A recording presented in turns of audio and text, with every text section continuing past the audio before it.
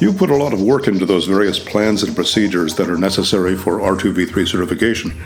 Some of those plans can be used for something more than to just fulfill a requirement. That's the topic of this week's Ask the R2 Guru. I'm Roger Drivey with SERI, Champions of Electronics Sustainability.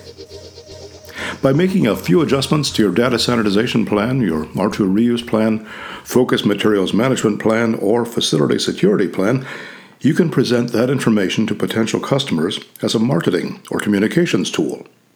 You worked hard to create those materials, so here's a chance to use it for something else. When you respond to the various questions on conditions as mentioned in the R2v3 requirements, you're not only documenting your work and procedures, but you're also creating a chance to tell your story, sometimes in considerable detail, to companies or organizations that might be evaluating your services. For instance, you could tell your customers a little about the level of security controls you have at your facility to give them confidence that their equipment and data will be safe and secure, and that you're serious about the safekeeping of their materials while in the care of your facility. Or, if your customers are looking for assurance that their data is effectively destroyed, you can provide information on your sanitization process that will prove your technical abilities and give your customers peace of mind.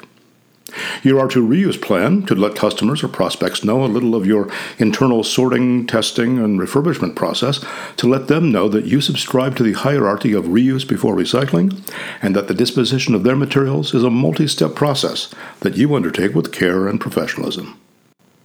You'll need to remove any proprietary information or adjust the details of your operation to what you're comfortable disclosing, but the core of a very sophisticated presentation is right there in those plans and procedures that you've created already.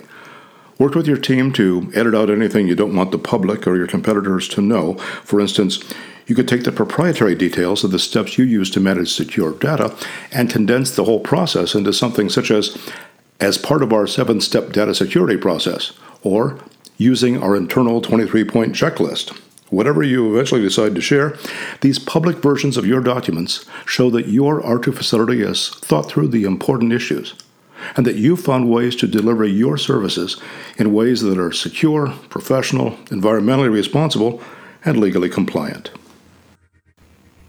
The idea of sharing the content of your R2 documents is, of course, totally voluntary, and you may have reasons to start from scratch in the creation of promotional content or supplementary information in response to customer requests. In some cases, the response to RFPs requires supplemental information, such as copies of your work instructions or procedures, but that process is often accompanied by non-disclosure agreements. So, to sum up, take a look through your plans and procedures to see if anything can be repurposed for outbound communications.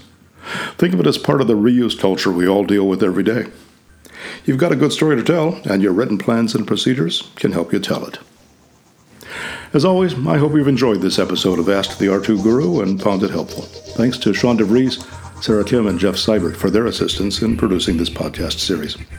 If you have any questions or comments or want to suggest a topic for a future podcast, please use the Contact Us form on the SERI website. You'll find us at sustainableelectronics.org.